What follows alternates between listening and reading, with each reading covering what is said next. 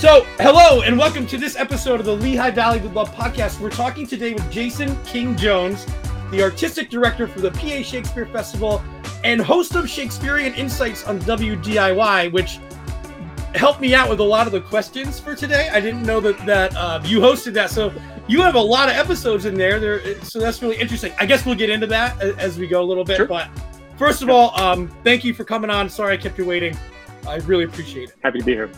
No problem. Happy to be here. So, Jason is the artistic director of the PA Shakespeare Festival. Could you give us an overview of what to expect from this year's festival at DeSales University? Totally. I think the big overview is there's something for everyone, and hopefully a lot for a lot of people. This summer we are we're centering the whole theme of the season on Brave New Worlds, which is a quote that comes out of The Tempest, which is one of the big pieces that we're doing on our main stage that I'm going to be directing. But just for context, there's a scene in The Tempest when Miranda, who has been living on an island with her dad for pretty much all of the life that she can remember, suddenly encounters all these other people in this space, and she just says, "Oh, wonder how beauteous mankind is! Oh, brave new world to have such people in it." And it's just this moment of wonder of just seeing the beauty of humanity and understanding that people can be so different and that there's so much beauty in that. And I wanted to create a season that really embraced that idea. So there are, we have musicals. We have In the Heights, which is a fantastic musical that celebrates diversity and celebrates community. We're also doing another musical on the Schubert for the first time, Lady Day at Emerson's Bar and Grill. We got a ton of Shakespeare that we're doing. We've got a community tour that's going out around the community. We're just trying to find, and we're also doing an outdoor performance of complete works of William Shakespeare, abridged, revised again. And that's all intended to kind of have kind of something for everyone. If you've been a part of the festival before, or you've tried it out, you've seen a couple of shows, you're going to see a lot of stuff that you recognize. But if you've never been here before, there's going to be a lot of reasons to attend. Yeah, that was kind of my next question. Is Shakespeare is timeless, and a lot of us, more so you, but a lot of us have grown up on these works and we enjoy them. How do you keep it fresh? I mean, you kind of explained some of that. You have different events going on. You have tours, like you had said. Is it a challenge every year to say, people have seen this play before. How do we continue to make it different, I guess? Yeah. It's funny. I attended the season planning meeting before I started last year. And one of the things that they talked about was we got to be careful if we do this, we've done this show, we got to it's got to stay on the shelf for a while before we bring it back, because we don't want audiences to get tired of this text. And I can understand that. I can appreciate that as a person who's I've seen this play. I know how it goes. That said, fortunately, there are 37 or 38 of Shakespeare's plays, so there's a lot you can pull from. There's also a lot that Shakespeare inspired, a lot of work that was inspired by Shakespeare, or just the creativity of lots of writers of musical theater and contemporary plays that we were also kind of pulling from. We don't only do Shakespeare. But speaking of Shakespeare specifically, what I think is really fantastic about the plays is that they different plays talk to our current time in different ways at different times. Yeah. So you could, if you're doing a production of, say Hamlet right now, it's going to speak to the world in a different way than it did even 10 years ago. So there are just the plays talk to the present world in a different way. And when I talk to students about how to approach Shakespeare from a creative standpoint, what I encourage them to do is obviously read the play a lot, but then also just look around, examine the world, and however the play is talking to you in context with the world as you experience it. That's the production that you're going to be creating, you're going to be telling. And so there's always a way that these plays can talk to us and talk to the contemporary time. With The Tempest, for example, I'm going to be directing, and that's a play it's a love letter to the theater. It's a play that's about magic. Prospero is this magician, and there's this great, this metaphor about magic and making of theater that really kind of works together. So there's a lot of the play that is about the magic of making the impossible happen. And so that's kind of how we do it, and how we kind of make it relevant for an audience. Is that does that go into the planning process? Like, because you have a diverse amount of Shakespeare plays. Are you thinking what is going to be maybe received well now, or how do you? I guess what I'm trying to ask is how do you pick the plays that you're running each year? What goes into that? Yeah. Well, we're already in the planning process for next year, so I can just kind of say, just generally, like we're thinking about the season. I like to think about the season as a whole conversation, especially since our festival happens all over the summer. We're doing we're like a regional theater.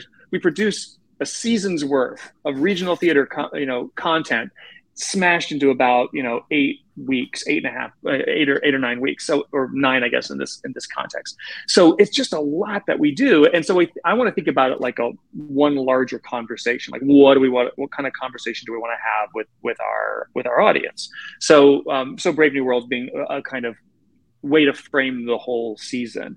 We're looking at next year. We're thinking about how we can celebrate community and what are the plays that kind of help us do that. And so we think about the comedies and the tragedies and the histories. We also, speaking of histories, one of the first things that's coming out of the gate this summer is Henry IV Part 2. The reason that we're doing Henry IV Part 2 right now is because we did Henry IV Part 1 in 2019. The festival was planning to do it in 2020. Of course, that didn't happen. So we want to pick that, right. We want to pick up that storyline and then for our audiences, be able to kind of continue that thread. There are 2 plays after Henry IV Part 2 that we can do. One of them is Merry Wives of Windsor. One of them is Henry V. So there's a strong pull to do one of those plays very soon, and probably one in 24 and probably one in 25. And just kind of which one we do next is part of that conversation. Sure. So there are those kinds of like how we continue with those stories. We do have some plays that the festival has never produced. And so there's a pull to kind of say like, well, is there one on the shelf that we've just not done yet? And how do we do that? So we want it because we'd like to be able to, the phrase is to complete the canon, and we'd like to be able to complete the canon at some point. So those are things that are in the mix. And then of course there's the concerns, not the concerns, there's also the thoughts of like, well, we've been doing musicals. We love doing them. We have a history of doing them well. So what are the musicals that we're going to do that kind of help balance out the season? So these are kinds of the conversations that we have with our team here. And one of the things that I think we've got going on pretty well this summer is a great diversity of programming, stories from different artists about different cultures and histories and things like that. And I want to make sure that we continue to do that because I think that there's a lot of beauty to celebrate the diversity of the human experience. And I want to make sure that we give our audience the opportunity to see the world through a bunch of different lenses, not just the same story or the same kind of story over and over again. So all those factors kind of play into how we do it. Sure. I'm going to jump ahead a little bit then, and I'll come back. But you just talked about all the diversity, and Shakespeare has been reimagined many different ways, Sure. throughout history. For this particular season, are there any, maybe, I don't want to say unconventional, but maybe unconventional interpretations or anything like that you're incorporating into this year's festival? That's a great question. I mean, we're not setting the Tempest on Mars, if or anything right. like that. There it could be fun. It could be fun. Yeah, I will say that I was not originally going to be directing The Tempest. The Tempest was originally going to be directed by our associate artistic director, Dennis Razzie. And then Dennis has had some recent health issues that have made it kind of impossible for him to continue with the production. So I've taken the concept that he had and we've evolved it a little bit, but a lot of it is kind of speaks to where he was going with the piece. So I think that if I had been starting The Tempest solo, it might look like a different piece than what Dennis was doing. Although I will say that Dennis's production was a little bit more, I think, traditional on how it was set. It was set on an island, and the world echoed a little bit of the Age of Exploration that was kind of happening around the time of Shakespeare's writing. We have played with that a little bit more, and we've highlighted more of the theme of the magic of theater making in it, which is then and there are two key magical characters in The Tempest. There's Ariel, which is this fairy spirit, and Caliban, which is this kind of often kind of played as this kind of like subhuman creature. And is he part fish or lizard or something like that? You don't quite know. So once you kind of lock in what those characters are, you have a production. Your production kind of radiates from that because you have to answer those questions. Who are Ariel and Caliban in this world? And so I think in our world, they echo more a world that is tied to theatrical performance over the centuries, and less so about like creatures of an island and magical fairies. So I guess you could say that there is a little bit of a different kind of take on the play from that standpoint. Henry IV Part 2, just to kind of jump into that, what makes that piece also unique is that's what we call our extreme Shakespeare. The actors are arriving on Friday this week, and they have 4 days to rehearse. There's no director, there's no designers. They've come in with their lines already learned, and they kind of rehearsing it the way that the way that we understand Shakespearean companies did at their time, with their lines already learned. They know what their roles are, and they kind of work together to tell the story. They know the basics of, well, this is what great stagecraft looks like because we're experienced actors, and then we're just going to tell the story. So in some ways, it kind of just obliterates the hierarchy that we're used to having in theater, where you have a director, you have designers. This is where you go. These are how you make these choices. It seems a little more communal. It's a lot more communal, a little bit more chaotic. But what also comes out of that is a really kind of pure and distilled kind of approach to the text that's also really visceral and exciting. So that's, I think, just a lot of fun and a great way to kind of just dive right into the season. Then the Midsummer Night's Dream that we're taking on the road, our young company, who are DeSales University students, they make up our young company. They're rehearsing this production of Midsummer that's going to go around the community, and that's just going to be a little bit more of a contemporary take. Midsummer Night's Dream is a classic, timeless comedy that's kind of meant for all ages to kind of experience the joy of creativity, and the foibles of love. So. Well, let's talk about, you mentioned a bunch of people who are also involved in this. And there's so much that goes into this. You talked about the rehearsing, being out in the community. What are some of those, the key ingredients that the Pennsylvania Shakespeare Festival has to consistently put on high quality shows every summer? Yeah. I love talking about this as if I've been around a lot. I just started in September. So, but I think that's part of it is, as I've been learning, I think we have 4 values at the festival. Shakespeare obviously is one of them. Quality is one of them. Relationships is one of them. And that's, I think, what I would lean on here to answer to answer this question on like what has made us so consistent over time, besides, always leaning on making sure that we do the best quality work we can. The other answer is we have great relationships. We have artists who really enjoy working here, who want to come back. They have a great experience. So I spent a lot of time when I started this gig. Actually, before I started in September, I was already speaking to artists who had been working here because I originally was at the Olney Theater Center in Olney, Maryland. Before that, I worked in New York and New Jersey. I had like a 20-plus year career before I came here. And the thing with the theater is it's actually a pretty small world. Everybody's interconnected in some way. Right. And I knew like a half dozen plus people. Or so-and-so from so-and-so. Exactly. Yeah. So I was talking to directors, designers, actors who had worked here about like, what do you love about this place? And then when I got here, I met a lot of new people who have a long history here. Like, what is it that you love about the festival? Why do you want to work here? And so you continue those relationships, and then we start to foster and build new relationships. So we have a great collection this summer of people who have a familiarity and a history to the festival, and then a lot of people who are brand new to it, but we've bought into the idea that this is a really great summer collective retreat, a place to make a lot of really great work and then share it within the community.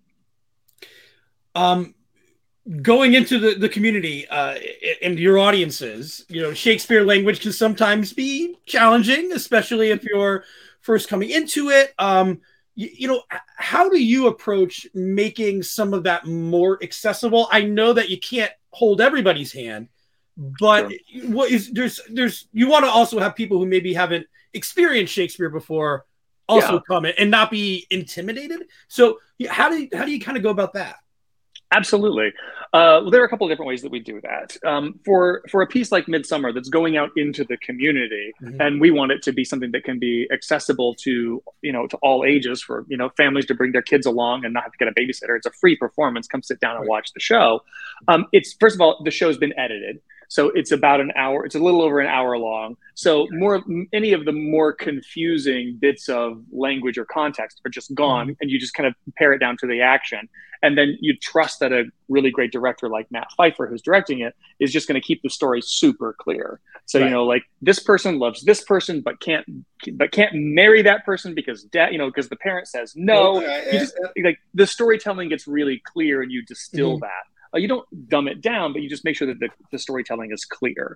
And Midsummer is a piece that once you pare down the text, the story can be pretty clear. The plot is, there's a lot going on. Well, but like they're timeless types of stories that we've heard so many times, but these are maybe some of the originals, Exactly. As far back as we can go. Yeah. And then for things like the histories for Henry IV Part 2, which these, for the Brits who were coming to see this show, it was like their history, right? Like, imagine like we go to see a play that's about Gettysburg, and we have a history. We know it. We've been studying. We know these things already. So the audience was walking in with that. Our audiences don't have the benefit of that much British history unless you're just an Anglophile or a history major. So what we do is we actually have a prologue talks that we give 45 minutes before the show for every Shakespeare play we do. Our director of education, Annalise Rodriguez, puts together a prologue, and we kind of go through, these are the key things that you kind of need to know in order to understand the story. Here are the key players. Here's the bit of history that these people are going to be talking about, so that you understand what it is. And and even for the Tempest, we here are the major themes, here are the major characters, so that when you see the show, you can appreciate it a little bit and not just have to spend all the time using your brain to figure out what exactly is going on. Well, that makes so much sense too, because it's kind of like, hey, this is, we're going to ease you into it, but giving you this knowledge so that you can kind of follow along, from Jump Street there. That definitely would make me feel a little bit better. I mean, I know a lot of these plays, but some of them, when you're watching them, live and you're not reading the text, it can start to get... Absolutely. Yeah. And we do have in the program, we also have a brief synopsis. So that if you can't make the prologue, here's a brief synopsis if you want to read it. I'm not a fan of telling you what the story is going to be before you see it, but some people appreciate that. So we have it available if you want to read it. So, well, and that goes into, you talked about education, your director of education. Can you talk a little bit about that component and why the education is so important regarding the Shakespeare during this time? Absolutely. And by the way, education is our fourth of our 4 values, because it's really important to us, not just helping to educate our audience, but also educating the next generation of theater makers. So here at the festival, we have the young company that I mentioned, which are early career actors and students in the Sales University program.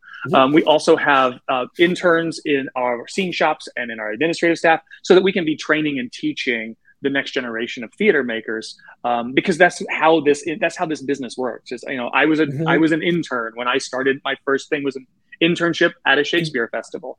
And I imagine you learn a lot from those who came before you. It's a lot of absolutely, that passed down. It's a lot of passing down that knowledge that's shared. And sometimes it's questioning, well, that's how you did it. Is that really the best way to do it? Maybe we could try a different way. Sure. And there's room for that kind of experimentation. And the industry is continuing to evolve. So we don't always do the way we used to do it, but we certainly learn from our past.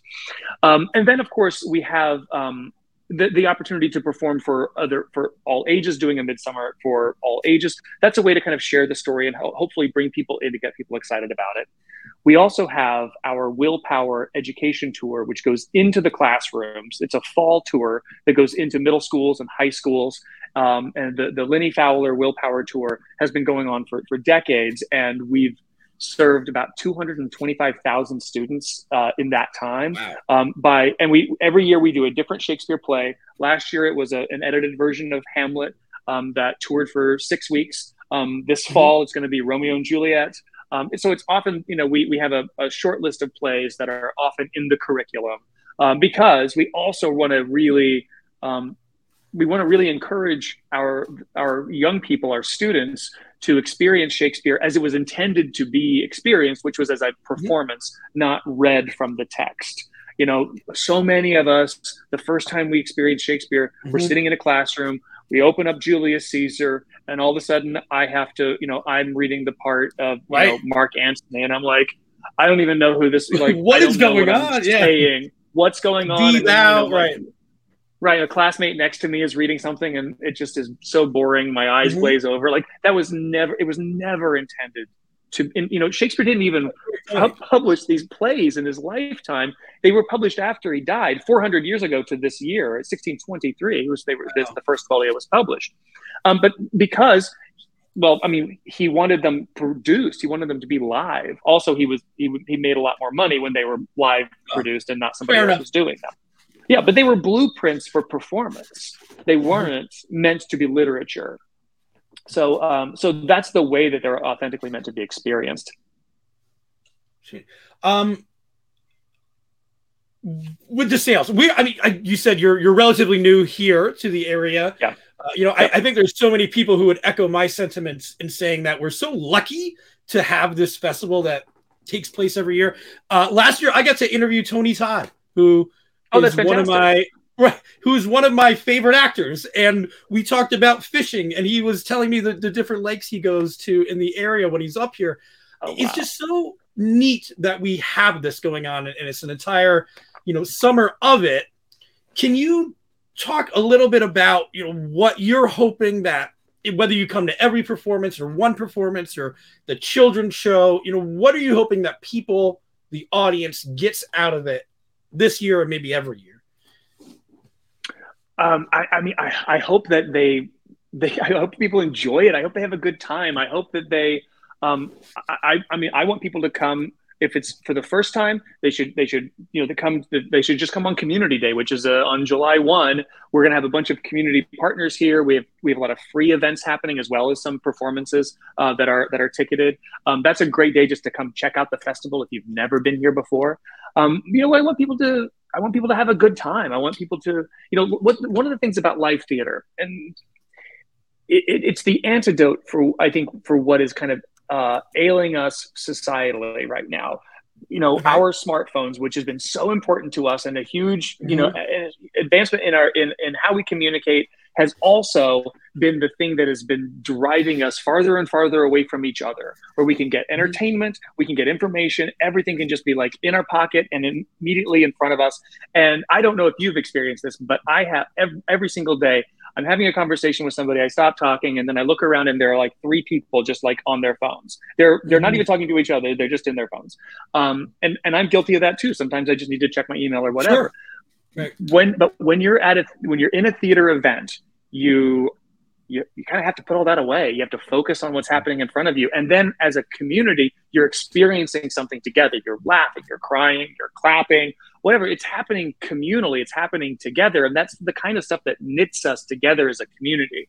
And then we can share that experience, and we can say, hey, George, remember that performance? Remember that thing that happened? That was awesome. Oh yeah, I totally do. And then, when you get the benefit of then actually connecting with those performers, because, they're also humans, getting to know them and just understanding how we are, we're better off when we have those kinds of shared collective experiences.